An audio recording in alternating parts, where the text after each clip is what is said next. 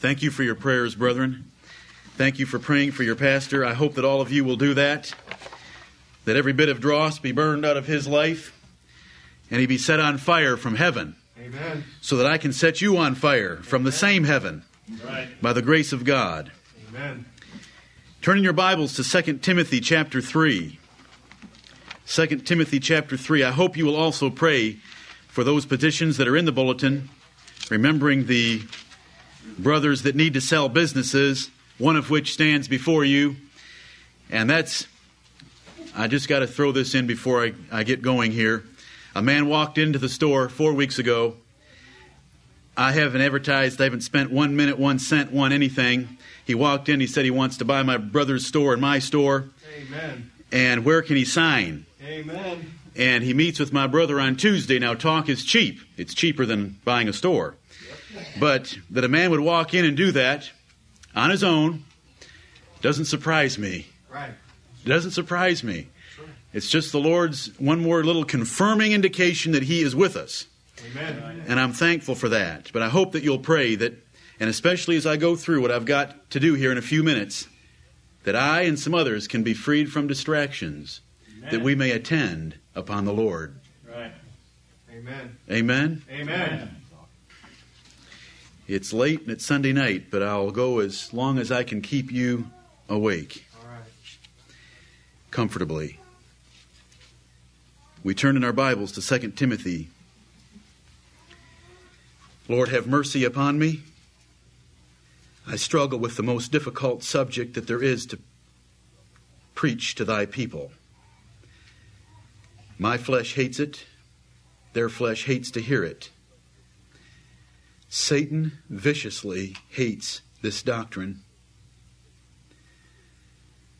O Lord, I pray for your Holy Spirit to bless the words that shall come from my lips, that they'll be to the profit of these saints. Work in their hearts and my heart, and humble us underneath thy mighty hand, that we shall look up and say, "O thy holiness, Father, looks so sweet. We crave it and we desire it. Save us from the spots and flesh of this world." Yes. This we ask in the name of our Lord Jesus Christ, who saved us for this purpose. Amen. Amen. What if I told you right now that after some thought this afternoon, I've changed my mind? I want to preach Bible prophecy to you tonight, because I'd rather have a big church. And if we could have a big church where all those in the flesh and those in the spirit can somehow try to sing together and worship together, wouldn't that be exciting if we could have a big church? No. So why don't I just preach you some Bible prophecy? No. That's the right kind. Where are we? What chapter did I turn you to? 2 Timothy chapter 3. I'm going to preach you some Bible prophecy. Right. We don't want a big church unless the Lord wants to make us big with His Spirit. Amen. Then we'll be thankful. I want to tell you something, though. I hope that some of you can appreciate to some degree this job, this day. I have a creative mind. I can think of lots of entertaining subjects. This is what the Lord wants us to have. Right. Amen. Believe that with all your heart. I am not blowing smoke at you, but this is a hated subject. But I want to show you something from 2 Timothy chapter 3 that I hope will excite you. We have a few minutes to look at the opposition we shall face, how we apply this message this day, and what the cure is to live holy lives. 2 Timothy chapter 3 verse 1. To a minister, the Apostle Paul, by the inspiration of the Holy Spirit, writes, "This know also, that in the last days perilous times shall come." You have been taught before that these perilous times are not the perilous times of the whole world. They are worried about everything economically. They are worried about everything politically. They are worried about everything domestically. They are worried about everything physically. None of those things are included in 2 Timothy 3. None of them. Not one. Right. This is the perilous times, and we're about to have it described to us. These are the things to fear. For men shall be lovers of their own selves, covetous, boasters, proud, blasphemers, disobedient to parents, unthankful, underline it, unholy. Right. Next verse. Without natural affection, truce breakers, false accusers, incontinent, fierce, underline it, despisers of those that are good. Right. Next verse. Traitors, heady, high-minded, underline it, lovers of pleasures more than lovers of God. Right. Next verse. Underline it. Having a form of godliness, but denying the power thereof, from such turn away. Amen. For of this sort are they which creep into houses and lead captive silly women, laden with sins, led away with divers lusts, ever learning and never able to come to the knowledge of the truth. Right. Brethren, these verses do not describe the state of natural men in the last days. These verses describe the state of Christianity in the last days. Right. These are teachers. These are people having a form of godliness. We are not talking about those who didn't even get out of bed this morning to go to church. We are talking about those that went to church and have a form of godliness, but they deny the power thereof. Now that word power, same word as it's to be as it was used in 1 Corinthians 7 about a husband and a wife's bodies, rights or authority. They have a form of godliness, but they deny the rights and authority of the Lord God in their lives. Amen.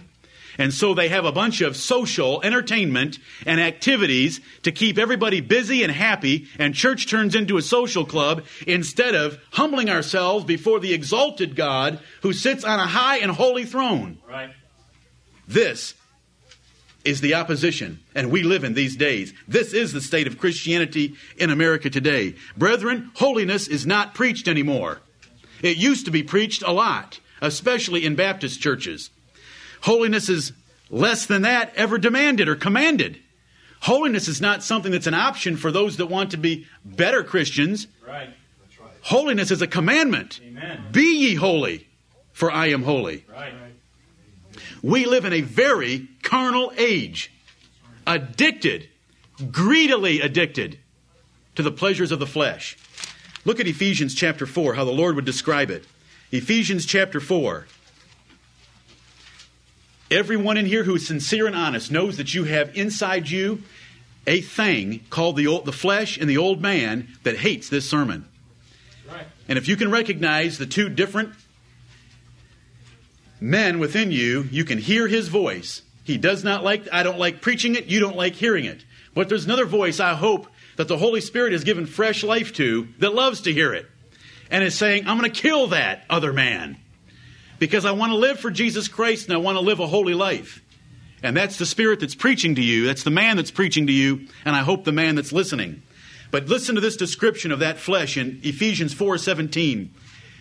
This I say, therefore, and testify in the Lord, that ye henceforth walk not as other Gentiles walk, in the vanity of their mind, having the understanding darkened, being alienated from the life of God through the ignorance that is in them, because of the blindness of their heart, who being past feeling, have given themselves over unto lasciviousness, to work all uncleanness with greediness. They're greedy for uncleanness. And that is the state of our nation. Now this isn't describing Christianity. This is describing the Gentile world in the days of Paul. But it hasn't changed, has it? It's the state of the Gentile world in America in the year 2000. Greedily pursuing uncleanness and have given themselves over unto lasciviousness. Given themselves over. Lasciviousness is their God. Any lust that they can fulfill it. There is no shame, no question, no doubt, no fear. Just do it. That's the world we live in. And if we're going to live in that world, its influence is going to attack us because we have a flesh that wants to live that way. And we have Satan who wants us to see them living that way and think that it must be the right way to live and the pleasant way to live. This is a hated subject because it is the very antithesis. That means the very opposite. Right.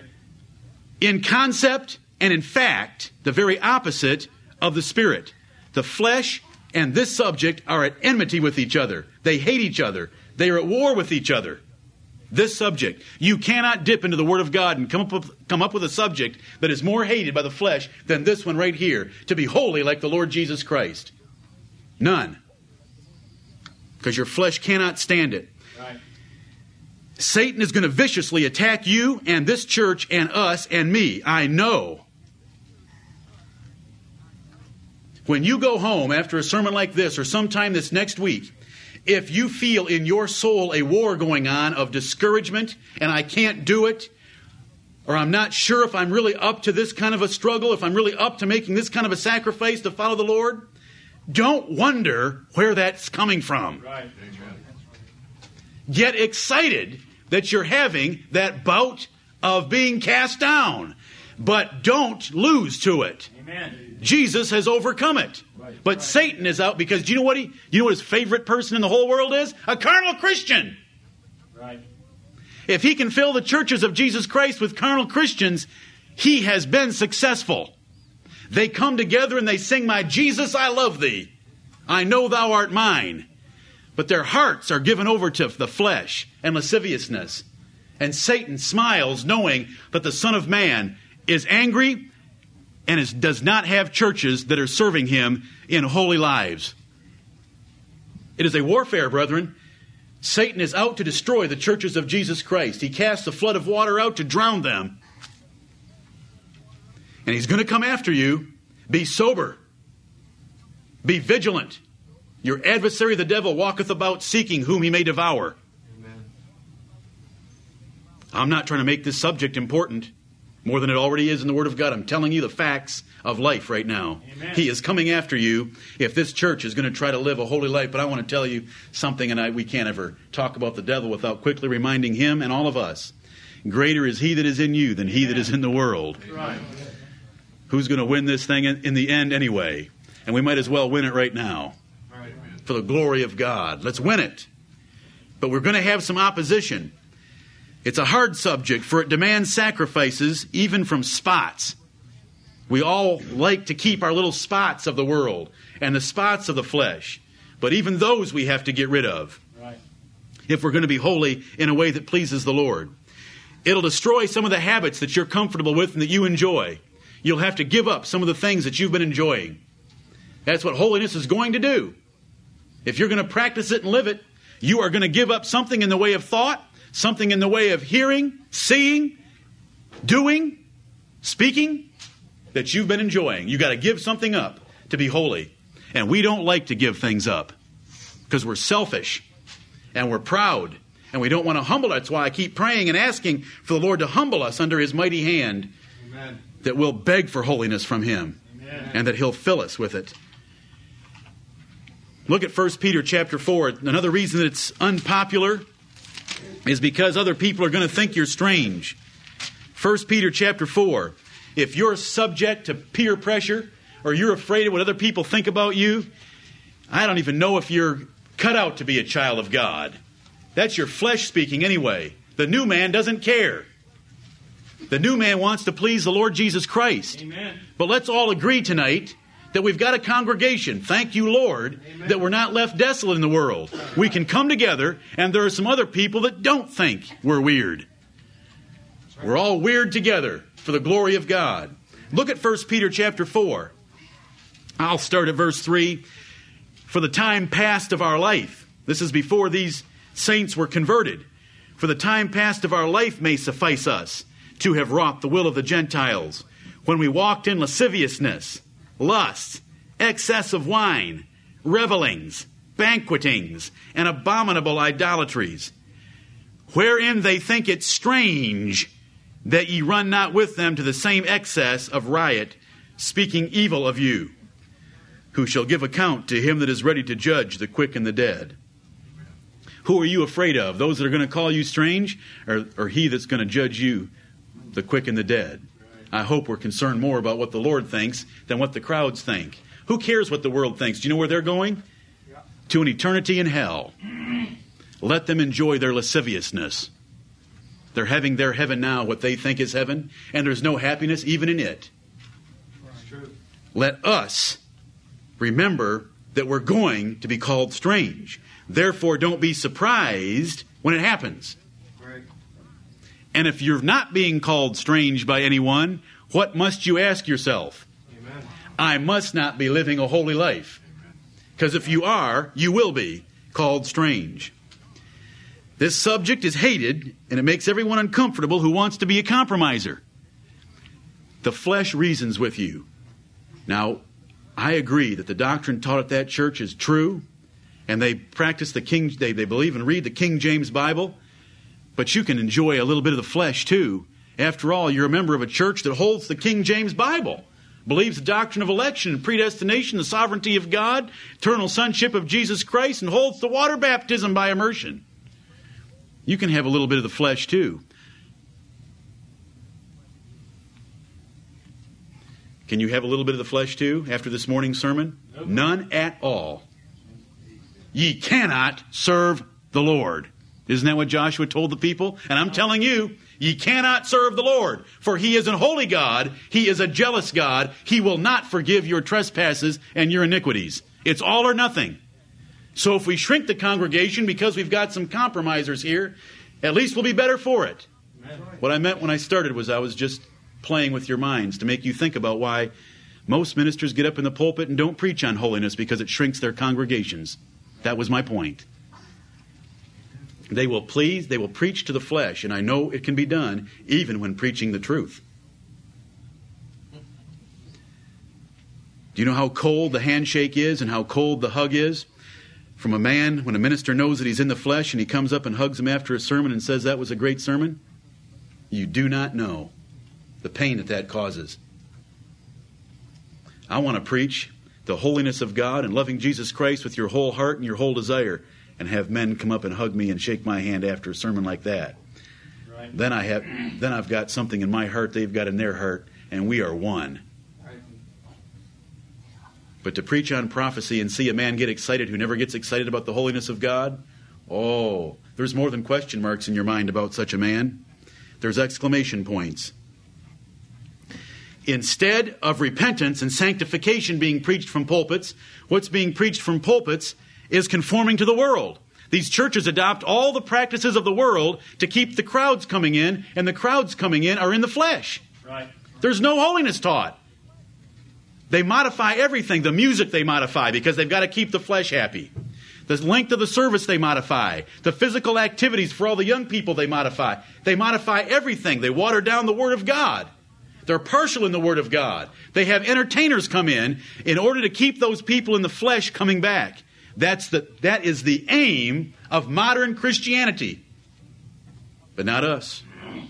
Not us. A sermon on holiness is exactly opposite the liberal, lascivious, undisciplined Christianity of today. Christians have compromised so far. You and I have compromised so far that we can't imagine Bible holiness sometimes. It's true. We can't imagine how actually we can live every minute of every day in a holy way. But it can be done. That's right.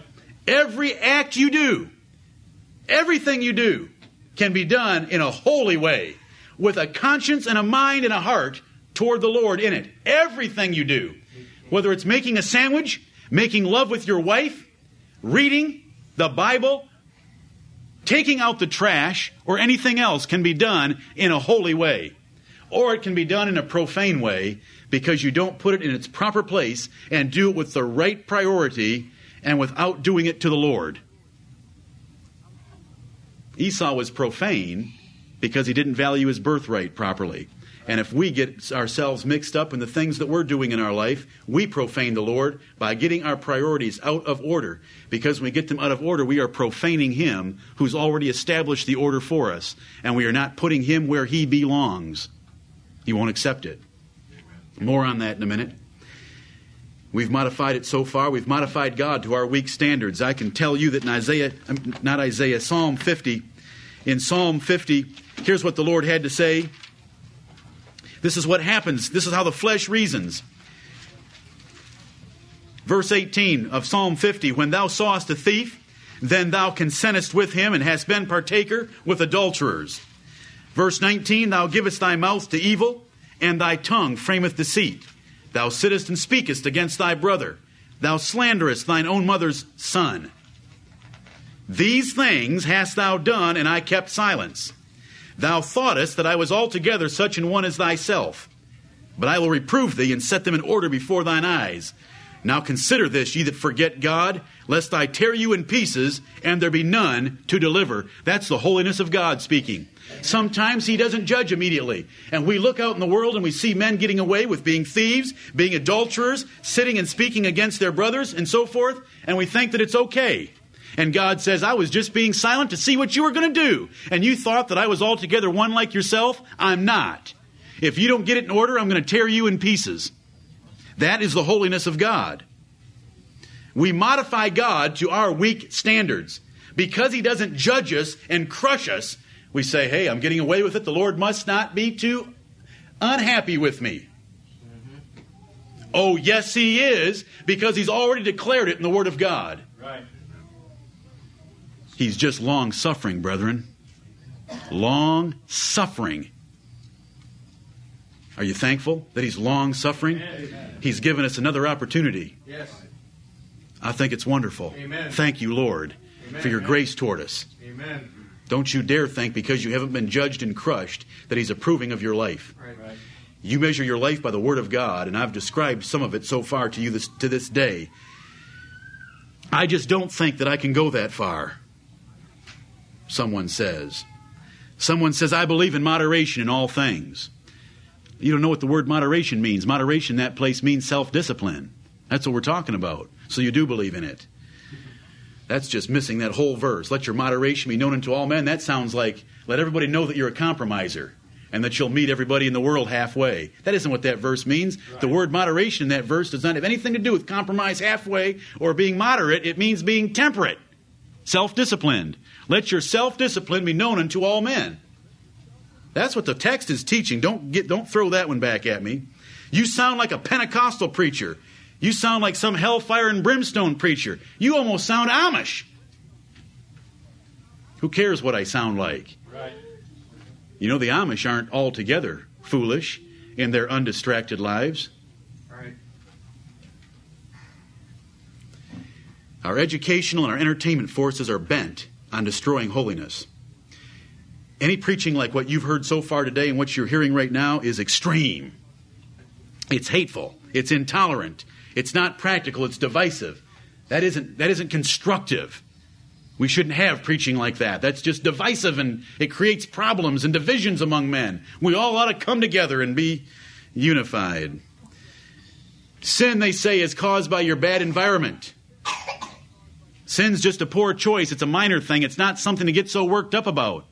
Do you find that when you read the Word of God? No. But that is what's being poured down our throats from the public educational system and the public entertainment system. Constantly. We laugh about sin. What are the sitcoms about? Are they laughing about truly funny things in life? Or are they creating mock situations of sin and laughing about them? Amen. Over and over and over and over and over. And America sits there and watches it. And we laugh at sin. We joke about sin. We mock sin and we watch sin. Any condemnation like what I'm giving you this day is intolerant. It's fanatical. It's controlling. Yes, it's fanatical. Yes, it's intolerant. Yes, it's controlling. Thank you, Lord. Those are good terms. Let's be controlled. Let's be fanatics. And let's be intolerant for the Lord Jesus Christ's sake. Amen. And they may try to kill us for it. Because we're intolerant. And don't laugh or think that I'm being melodramatic. We have a political machine that's getting into place that wants to stamp out anything that is not agreeable to their agenda and their thoughts. Look at what's happened to poor Bob Jones University this past week. Whether you agree with them on everything else or not, they tried to take a stand for the holiness of God. If God made a division, we're going to show that division in our university. It's a private place. They should have the right to do so. But look at the heat they've taken. I commend them for taking that heat, and And I hope that God will bless them in that particular matter and defend them, because they are trying to practice godly holiness instead of breaking down all the divisions that God intended for us to have. Do you know what? There's nothing sacred or holy anymore. Everything is profaned. Can you think of anything that the modern entertainment media will not profane? Nothing. I mean, normal sex between a man and a woman? No, they got to profane that with men and men, women and women. Child discipline, marriage, serving your boss well, anything that you can think of, God, Bible preachers, pulpit thumpers, anything they can pick on, they'll profane it. Everything. Everything is profaned today, which means nothing is treated holy or sacred anymore. Right. My whole point in all of these words here at the beginning, this paragraph is for this purpose. When you walk out that door, when we say amen tonight, it is not an easy battle. And to go out there ignorant of how the assault that is going to come at you, you're foolish to go out there ignorantly. But at the same time, I want to say Jesus Christ is more than enough. And I'm not discouraged, and I'm not frightened. I just want to tell you that it's going to be a conflict, because the Lord made a choice. You would be born in the 1900s to live in the 2000s. Right. Do you know who made that choice? The Lord God. And I don't believe He's made a choice that we cannot live up to. Right. I don't think there's any temptation that society can throw at us that we can't endure for His name's sake. He knew all that. Do you believe that? Amen. Our country, our city, the whole works, the Lord reigneth. We believe that. So we'll trust Him. Amen. I hope you like 2 Timothy chapter 3. I'm going to skip Jeremiah 29. I was going to go there and show you that there were false prophets and teachers and preachers and pastors since the beginning of time, and how there's a whole chapter in the Bible written where the Lord blasts them with the words of His holiness. You've got to read Jeremiah 23, whole chapter. The Lord blasts those false preachers with the words of His holiness for having profaned His holy things. Okay. Are we going to live holy lives starting now? How spotted are you? How conformed are you? How separated are you? When I say how conformed are you, what Bible verse comes to mind? Do you have one? Romans 12, verse 2, be not conformed to this world. When I say how separated are you, what's the Bible verse that we defend being separated? 2 Corinthians chapter 6, and be ye separate, saith the Lord. Come out from among them, and be ye separate, and touch not the unclean thing. How spotted are you? What verse are we going to use? To our own souls and to Satan. To our families. James 1:27, pure religion is to be unspotted from the world. You got those three verses? Don't forget them. But now let's ask ourselves in the mirror of God's Word, how spotted are we? How spotted are you with the television you have in your houses?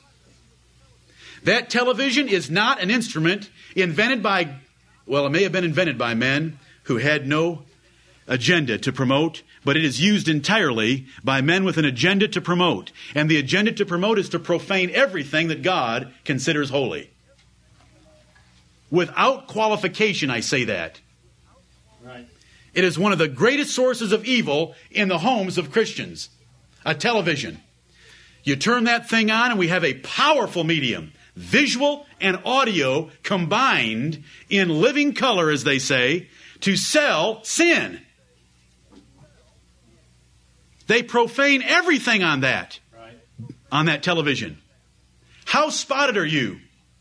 I want you so scared in the fear of the Lord and so desirous of His blessings that when you turn that thing on the next time, you are fully conscious of this sermon. And I'm praying for God the Holy Ghost to bring you perfect memory of everything that I've said this day. Amen.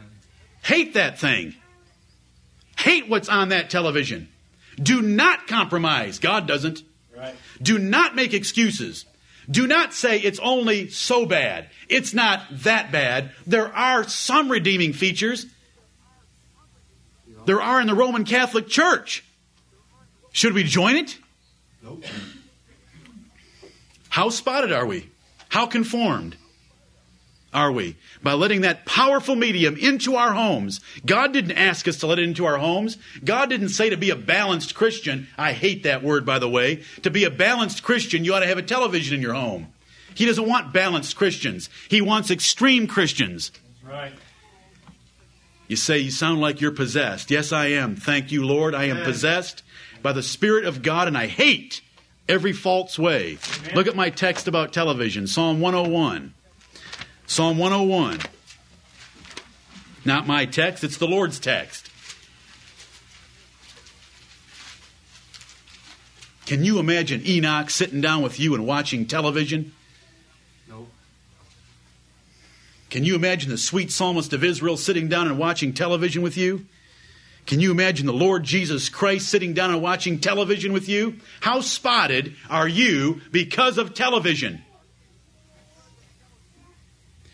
Okay? But I enjoy it. But it relaxes me. But it's pleasant. But it's exciting.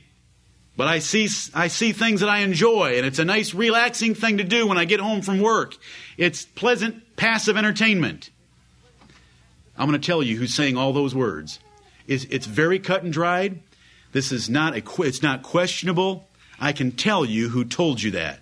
Your flesh makes those excuses. All right. Your spirit would not speak that way. You say, how do you know? Because of everything I've shown you so far this day already. God is holy and cannot put up with any of the profaning they do on that television.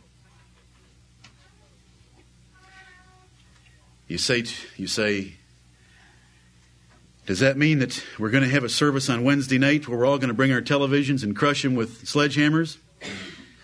No. Not yet.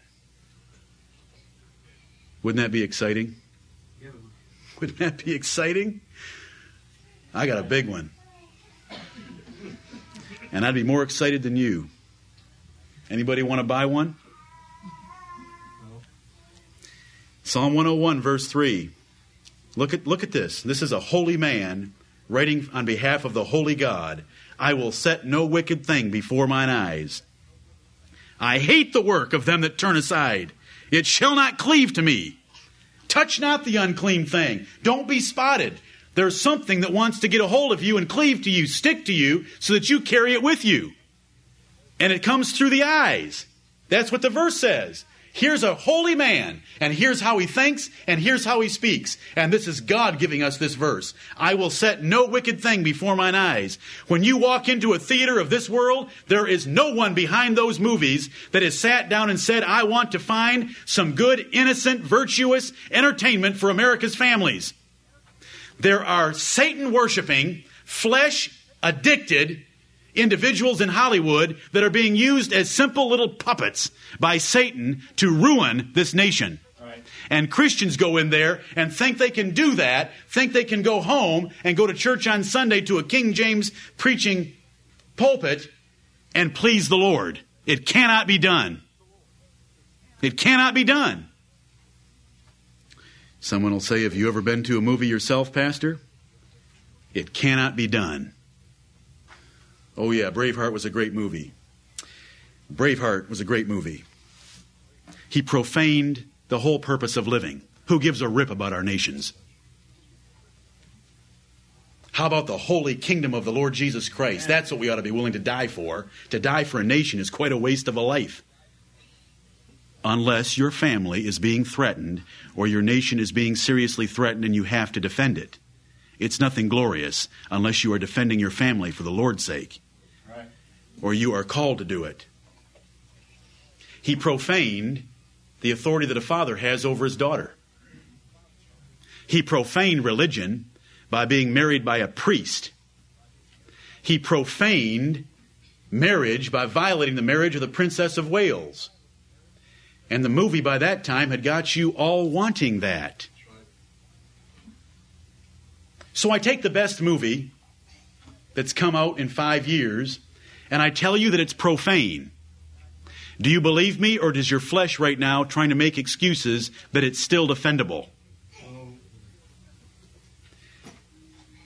Give me the 3 hours with you to sit down and listen to the Messiah from beginning to end, and follow through on your pages in your Bible and see who's better off at the end. That's right. Amen. And who the Lord Jesus Christ will indwell with a fuller blessing of His Spirit in the moments following. Do you know how grieved the Spirit of God is sitting in there? Do you know how quenched the Spirit of God is? I am not discouraged. Preach the word, brother. Repent is the solution. Amen. I have. Amen. Repent, be converted, and your sins will be washed away That's right. by the blood of Jesus Christ. And we can go forward and live holy lives. Amen. Are you spotted with television? Now, I've got I have a long list here. But you know what? I think I put that at the top of my list. You know why? Because I think it's one of the greatest evils that are in the homes of Americans today. Right. And Christian homes. God save us from it. I've given you the first pass on that subject. I know that when the Apostle Paul preached in the book of Acts, they would bring their books and have a book burning. Right. Whatever they had in their lives that were idols that were keeping them from worshiping the Lord properly, they wanted to get rid of them when true conversion takes place. May God help us not to go home and turn that thing on unless we have a very good reason to do so, and that we can do it in the honor of the Lord Jesus Christ and by the blessing of His Holy Spirit. Not much electricity will be wasted on televisions this week if we were to keep that. Amen. How about your friends? And brethren, I can't preach on friends tonight. You know that, don't you? I can't preach on friends, then preach on speech, then preach on thoughts. I've just got to mention some things. I mentioned television. I spent a few minutes on it. Psalm 101 verse 3 is pretty good. I got to go on television. Let's back up. The thought of foolishness is sin. Proverbs 24 and verse 9. If you even think about foolishness, it's sin. And isn't that all what is on television? Foolishness either in a sitcom or foolishness in the way of outright profane sin. How about another verse? Romans 1:32. Who, knowing the judgment of God, that they which commit such things are worthy of death. That sounds like holiness, doesn't it to you? Right. That they which commit such things are worthy of death, not only do the same, but have pleasure in them that do them. Do you know what that's describing? People watching on a screen other people commit sin. Right. And taking pleasure in it. You said it's such a pleasant way to relax when I get home from work. Put some headphones on and listen to the Messiah and read your Bible. That's pleasant too. You say, I just don't think it'd be very pleasant. I know who's saying that too. Amen. And brethren, I said it this morning, and it's key. When you're in the flesh or spotted by the flesh, and I describe to you walking by the Spirit and living in the Spirit, it does not look exciting and pleasant because the flesh will not let you see that glory of it. Right. So by faith, you have to say, I repent, Lord, because your Bible says it. I am going to throw these idols away. And when you do that and choose holiness as your course of life, the joy and the pleasantness and the pleasure will come. Amen. You will if you wait in the flesh and say this, I'm just going to wait here until I'm really convicted. Now, I know what he was saying tonight, and he always gets worked up on whatever he's preaching about. And I know he was worked up today. I'm just going to wait until I feel that worked up, and then I'll get rid of my television or something. Do you know what? That day will never come until Jesus Christ meets you, and then it will come in one blinding second. Amen. And you will be ashamed. Because never in the flesh can you ever see what it's like to walk in the Spirit. That's right. Never. That's right. Do you know why I know that? Because the Word of God tells me that we're supposed to live by faith and not by sight. And been there, done that. God forgive me. Who, knowing the judgment of God, that they which commit such things are worthy of death, not only do the same, but have pleasure in them that do them. Right. What friends are you keeping? Do your friends spot you? Do your friends promote holiness? You say, well, no, my friends don't promote holiness. Then what kind of friends are they? You say you're being awfully selective. Amen. Come out from among them and be ye separate, saith the Lord. Amen. Evil communications corrupt good manners. Amen. What about your speech? What happened when Isaiah saw the holiness of God? Woe is me, I am undone. He felt he was ruined, and he was a holy prophet. Because of his mouth, He knew the things he had said and the things he had heard other people in his nation say. He was totally overwhelmed in a blinding second. When you meet Jesus, you won't need this sermon. That's right. You won't need it. In one blinding second, you will see the holiness of God, and all the dross and wood, hay, stubble, and pollution in your life will be burned away, and you'll be ashamed and found naked if you do not repent at this preaching. That's right. Your speech. How careful are we about the things we say and when we laugh and how we laugh and what we say and how we say it and to whom we say it? I can't preach about speech, and that's the limitations of this, but believe me, this is a foundational sermon only. I'll be back on the holiness of God. Amen. But what about your speech? What about your thoughts? The thought of foolishness is sin. If you even think about sin, if you even think about foolishness, it is sin. If you even fantasize about an ungodly thing, it is sin. And God wants your thoughts, and He will not accept you giving Him your body and giving Him your eyes and giving Him your mouth, and you keep your thoughts. That's unacceptable. That is profaning the Lord your God. Right. He wants your thoughts. You may not even fantasize about sin. And I'll tell you what happens. The flesh gets you down that path, and then the flesh helps you create habits until you hear a sermon like this, and you are just fighting and screaming, and that flesh does not want to give in because it wants those habits because you have found them pleasant to your flesh. But by the love of God, and by the fear of God, and by the promises that He holds out, and by His Spirit, repent. Amen. And cast down all those thoughts, and get rid of them. Confess them to the Lord God and acknowledge that they're sin in the name of Jesus Christ and turn from them and choose good thoughts. Right. You can do that. Amen. If it's a long established habit, it's going to be hard. I know your thoughts. No one else knows. I know about your thoughts and how you reason about them. They're your secret little domain. But they're not your secret domain. They are open and naked unto the eyes of Him with whom we have to do. Amen. He knows every one of your thoughts. If it's a thought of discontentment about your spouse, He knows it in intimate detail. If it's a fantasy about anyone else you know for some improper sexual relationship, He knows every detail of it. Right. If it's your hatred for me, He knows every detail of it. If it's your hatred for another brother in here, He knows every detail of it. If it's a child that hates their parent, He knows every detail of it. And you're profaning the Lord your God. It is not your secret domain. It is so open to Him that it's a joke for you to call it such a thing. Right. It's plain to Him. Your thoughts. What about laughter? I'm sick of laughter. I hate laughter. Do you know what the Bible says? Be sober. Be vigilant. Why should we be sober? Because life and holiness are serious subjects. When I say I hate laughter, I know that, I'll have to explain that, won't I? No.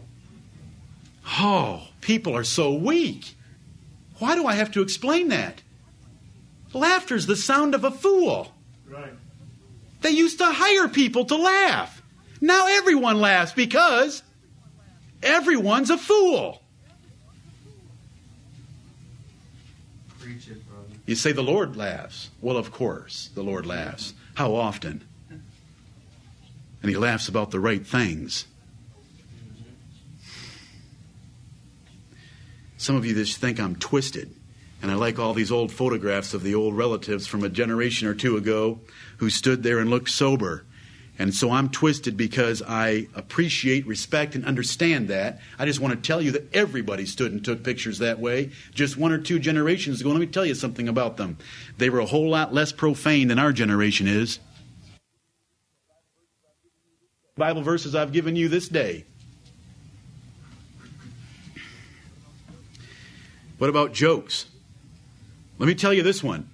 What? Why don't you tell me something to help my soul? Amen. Why talk? Why joke? Right. Why? And if you think it's funny, you are so shallow and so weak intellectually. Give me something from the Word of God that we can truly rejoice about. Amen. Don't tell me a joke. And you know what most jokes involve? Did you hear about the one with St. Peter and the Catholic and the Lutheran and the Jew at St. Peter's gate in heaven? And there we go, profaning holy. Isn't Am I right? Right. Don't a lot of jokes involve heaven and God and spiritual things? I wonder where that came from. Do you think it's the Lord just trying to give us the joy in the Holy Ghost? No. No. It's Satan giving us joy in the flesh. Right. What about your music? Music's a powerful medium. Yes. The music that you turn on, why are you turning it on, and what effect will it have in your life? Don't tell me about it being neutral. It's either going to lead you toward holiness or it's going to lead you away from holiness. There isn't this, everybody wants, you know what everybody wants? If you've got green hair standing on end, 14 rings in various holes in your face, navel, and other parts of your body, and you're jumping around and eating chicken hearts out of living chickens, and you're banging on all these electrical instruments to make all this noise, that's one extreme. And then Christian hymns is the other extreme, and everything else in between is fair game. Not going to preach on music tonight. I'm just going to ask you, music is either holy or it's not holy. And you know who is on my side and is going to help me get away with preaching so little? God, the Holy Spirit. Because I'm totally trusting Him like I've never trusted Him before. Music is not neutral. Right. Lord, help me. As they turn it on, let their souls go dry when it's the music of the flesh. And let their souls be fat when it's the music that your spirit is blessed by. Amen. Covetousness. How much do you want things that you don't have? You're profaning the Lord because He gave you what you have. Pride. How much pride do you have in your soul? Thinking of yourself highly when you shouldn't. You're profaning the Lord. He hates pride. Someone will say, well, pride isn't that bad of a sin. I'll be preaching on the forgotten sins one of these days soon. Listen, I could quit right now. I've got more sermons by the grace of God for this church for over a year. And they're all just right down this line just about. Amen. We'll throw in a few once in a while for the glory of God and to just back the pressure off, but not for long. Let's meet twice a week. Not for long. Pride. Someone will say, well, pride wasn't a sin that was judged with capital punishment in the Bible, was it? What happened to Satan for a little bit of pride? He just didn't lose his physical life. He and all the angels of heaven that followed him lost an eternity of being with God and being the anointed cherub around God's throne. Pride is to be hated. And if you don't hate it, then you're profaning the Lord. Right. How fleshly minded are you? Did you know that the Bible talks about those that are spiritually minded and those that are carnally minded, fleshly minded?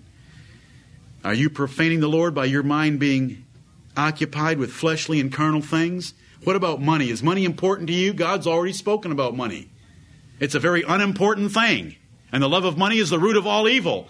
Well, if it's the root of all evil and God is holy and God hates all evil, then money must be a dangerous thing. Or is that logic too convoluted? If the love of money is the root of all evil and holiness hates any evil, then God's holiness must really hate the love of money. That's right. You're not. Oh, what a joke! But our nation has sold the bill of goods. Pursue it.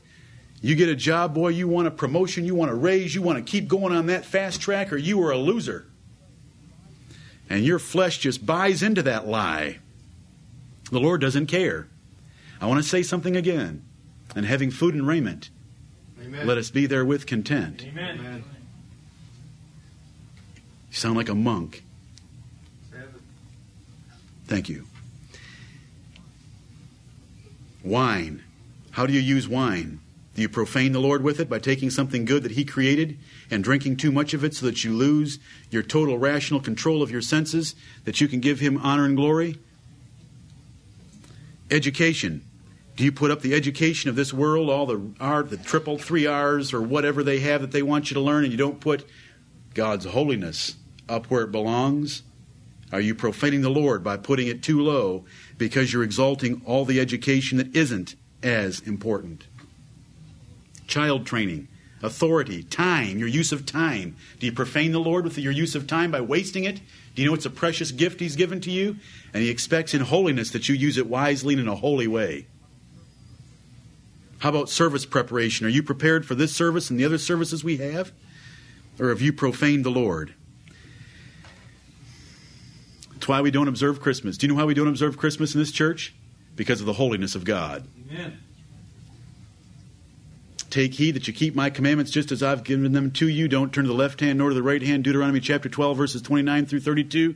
Don't look at the pagan nations and think that you're going to adopt anything of theirs to serve me, because I will not accept it. I am a holy God. That's why. Amen. Look at 1 Thessalonians chapter 3. This is the application of holiness. I've just went through a long list. Every single thing in your life should be judged by whether it is being done in a holy way to the glory of a holy God. And if not, you should cut it out. 1 Thessalonians chapter 3 and verse 12, and the Lord make you to increase and abound in love one toward another, and toward all men, even as we do toward you, to the end he may establish your hearts unblameable in holiness. Amen. Before God, even our Father, at the coming of our Lord Jesus Christ with all his saints. Now that's a pretty strong description. To be established in holiness at the coming of the Lord Jesus Christ. And do you know how you get there? See, I'm jumping from television. I'm jumping from your thoughts. I'm jumping to loving the brethren. You know, we've approached loving the brethren over the last year or two, and forever, as being very important because the Bible puts a lot of emphasis on it. But my point right now is, it is a very integral part of holiness. Amen. Because, follow, this is deep. If God is holy and you claim to love him, then obviously his children should be loved also. Right. And if loving God is a holy act by his saints, then loving his brother, which you've heard many, many times from 1 John, if any man love God, let him love his brother also. Loving the brethren is a holy act that can establish you in holiness. What have you done this last week to love your brethren? Not in word, but in deed and in truth. It's part of holiness. To live a holy life, we will be cutting off this part of our life, cutting off that part, and our life will be shrinking, but we fill it with the worship of God and the love of the brethren. You really want us to change our lives, don't you? Amen. Yes. There's more on that. Loving the brethren is a big part of holiness. I want to show you that everything deals with the holiness of God. It's his glory, it's his beautifying attribute, and he wants us to have it, but it includes our whole lives. Right. When we compartmentalize holiness, I'm holy when I go to church. We've missed it. Right. Holiness is everything. Amen. You can hold your wife in bed in the intimate marriage act and do it in holiness to the Lord. Right. And if you don't, and if you let anything else creep in to replace that holy motive to the Lord, it becomes profaning of something good. Because if you don't give God the glory in a matter, you are profaning that thing. And I believe this, for those of you I'm not speaking to anyone in the flesh. I believe this from the testimony of the Word of God. You do it God's way in holiness, you'll have the greatest pleasure you've ever had in your life. Amen. And I'm not picking on that to be, wasn't vulgar in any sense whatsoever. I just want to tell you that the intimate acts of anything in your life should be done in a holy way. Amen. Women, you should be holy. Did you know 1 Timothy 2:15 tells you to be holy? Titus chapter 2 and verse 3 tells you to be holy. How is a woman holy? Well, a woman should mortify idleness because 1 Timothy 5 tells her not to be idle. A woman should put down pride because the Bible tells her to. She shouldn't debate with men. She shouldn't be a tattler. She shouldn't be a busybody. She shouldn't be given to folly and laughter because the Bible tells us all those things. Titus 2 verses 3 and 4 and 1 Timothy chapter 5. If a woman wants to be holy, those are the things she should put down and other things to be a holy woman. Holy women, the combination of that adjective and that noun only occurs one time in the Bible. 1 Peter chapter 3, verse 5 and 6, where it describes women who are in subjection to their husbands with all fear and who have a meek and quiet spirit. So, what I'm trying to do is bring holiness to every area of your life so that you can't escape this. It's everything. Right. Women, if you are not a meek and a quiet woman, if you are not in subjection to your husband in all fear, you have profaned your creation. You are unholy. Because the appeal was in 1 Peter chapter 3, women, act like the holy women of the Old Testament, who were in subjection to their husbands with all fear, even as Sarah, who called Abraham Lord. She was a holy woman. And to be a holy woman, you must be like her. Malachi chapter 2, we read it last Sunday night. Malachi 2, remember? They were getting other wives to replace their Jewish wives, and it was called a profaning. Right. Because they weren't being content, and they weren't in love with the wives God had given them. If you men do not love your wives, and if you are not content with them, and if you do not treat them in the way taught last Sunday night, you have profaned marriage. Right. Because God, everyone in here has a converted spouse. God gave you a sister to walk with you, to sleep with you, to live with you in the Lord. Amen. And if you don't treat her right, if you don't love her, cherish her, nourish her, honor her, and are content with her, and think her body is everything you need, you've profaned her. Right. And you've profaned marriage, and you've profaned your covenant before the Lord. Amen. Holiness extends to everything. Amen. Whatsoever therefore, whether therefore you eat or drink or whatsoever you do, do all to the glory of God. Right. And what is the glory of God? His holiness. Do it in a holy way is what that passage is talking about. Whatever you do, whether you're at work, whether you're at home, whether you're at play, do it to the glory of God. Do it in a holy way because that brings glory to God. If it's not holy, it doesn't and can't bring glory to God. Look at Haggai chapter 2. Brethren, I know what time it is. Look at Haggai chapter 2. It's a principle of God's Word. The flesh will try to deceive you into thinking that if you're doing something zealously for the Lord, it makes up for the spots of the flesh. Yep, that's right. If you've got these certain areas in your life where you know you're being outwardly faithful, it will cover up these areas where you're compromising or you're still in love with the flesh. But look at this in the book of Haggai. Verse 11. Thus saith the Lord of hosts. Haggai 2, chapter 2, verse 11. Thus saith the Lord of hosts. Ask now the priests concerning the law, saying, if one bear holy flesh in the skirt of his garment, and with his skirt do touch bread, or pottage, or wine, or oil, or any meat, shall it be holy? And the priest answered and said, no. Then said Haggai, if one that is unclean by a dead body touch any of these, shall it be unclean?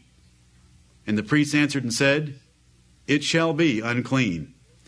Do you follow what the Lord's doing right here? Amen. If a priest was carrying around something holy and bumped into 10 different things, would that holy thing that was consecrated to the Lord make those other things holy? No. If the priest was unclean and bumped into 10 things, would it make those 10 things unclean? Yep. Yes. What is the Lord trying to teach us? You can't have these holy areas in your life and think that they're going to make the unclean areas holy. The unclean areas make the holy areas unclean. Amen. Therefore, we're defiled before the Lord. That's why when Josiah would hear the word of God read, he'd tear his clothes. Because God gave him understanding that the nation was not living holy lives. And they'd have a covenant to seek the Lord with their whole heart. Be not deceived, evil communications corrupt good manners. You can't have, it doesn't work the other way around. You know, the Lord doesn't tell us to have all these friends of the unconverted because we may convert them. You know, that's not taught in the Bible. Because it says that unconverted friends are going to take us down, not us pull them up. You know what the great gain of life would be if we'd really get a hold of this? You want to say it now? The great gain of life. Godliness with contentment. You want to interrupt me this morning. Godliness with contentment is great gain. What is godliness? It's holiness. Being like God, being pleasing to God. That is great gain. If you're in the flesh and you hear me preaching right now, it sounds horrible. It sounds like a big loss. But do you know what the Bible says? Can you believe it by faith? Amen. If you don't believe it by the Spirit, yet that you're full of this understanding and you know that it's true, take it by faith. Godliness with contentment is great gain. Amen. If you can live a holy life and be content with what God's given you, that is success, period. That's right. This is the greatest threat to this church, the lack of holiness. Mm-hmm. This is what your father, your pastor, thinks. Amen. We need holy fathers in this assembly that will hate sin themselves and teach their children. Yes. How do we get this? You need a true vision of God's holiness, and I tried to give it to you this morning. You need to read the Word of God to see the Lord high and lifted up, sitting on His holy throne. And by His Spirit. Now you can't read it in the flesh and think about God being high and have it accomplish any good. Before you read and after you read and during reading, ask the Lord to let you see Him. Right. Amen. He wants to be seen. Why did He create us? He wants us to see His perfections. Beg Him to see a picture of His holiness. You need to understand the horrible state of the world. I've already read it to you from Ephesians chapter 4. God came to Jacob and said, I want you to come to Bethel and build an altar. We read this a couple of weeks ago. What, didn't it surprise some of you? And Jacob had to turn to his family and say, put away your idols. Right. We're going up to Bethel. Get clean and put on some new clothes. Are you ready to do that as fathers, as wives, as mothers, Amen. As husbands, as children? Are you ready to do that? Amen. Put away your idols. Get clean. Put on a new set of clothes. That's what Jacob had to do. Search me, O God, and know my heart. Try me and know my thoughts, and see if there be any wicked way in me, and lead me in the way everlasting. That needs to be your prayer. As you're cutting these things off, ask the Lord to search you, try you, and find anything else there that needs to be cut off. 1 Corinthians chapter 7. 1 Corinthians chapter 7. Electric lights are not just a blessing. That's right. Electric lights alter how we live.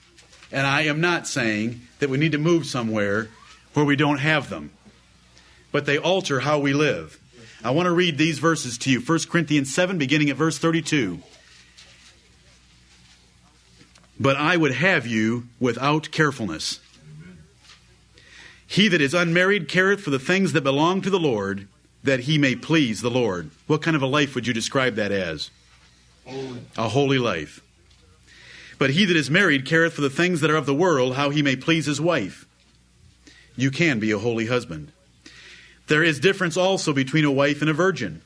The unmarried woman careth for the things of the Lord, that she may be holy both in body and in spirit. But she that is married careth for the things of the world, how she may please her husband. And this I speak for your own profit, not that I may cast a snare upon you, but for that which is comely, and that ye may attend upon the Lord without distraction.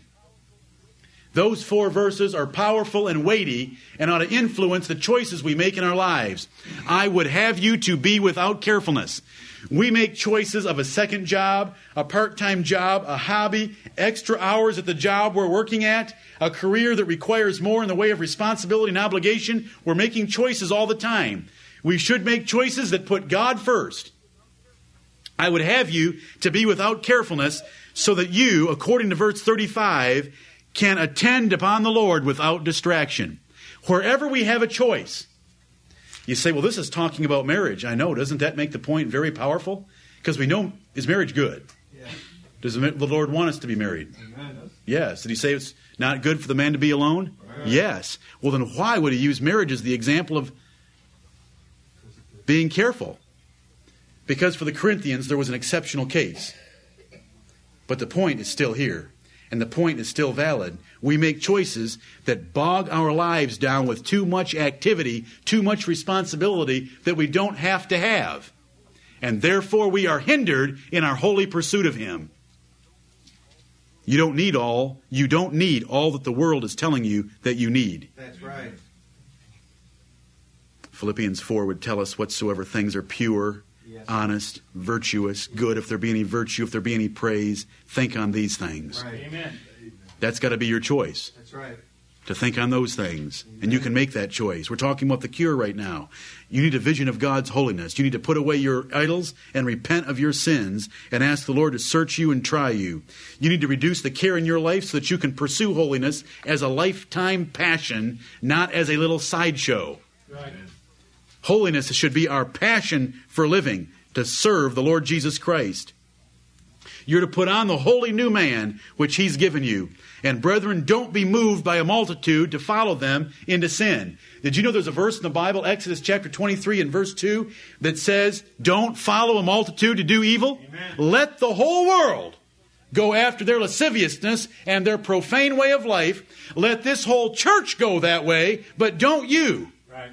Don't follow a multitude to do evil. Because we justify it saying everyone's doing it.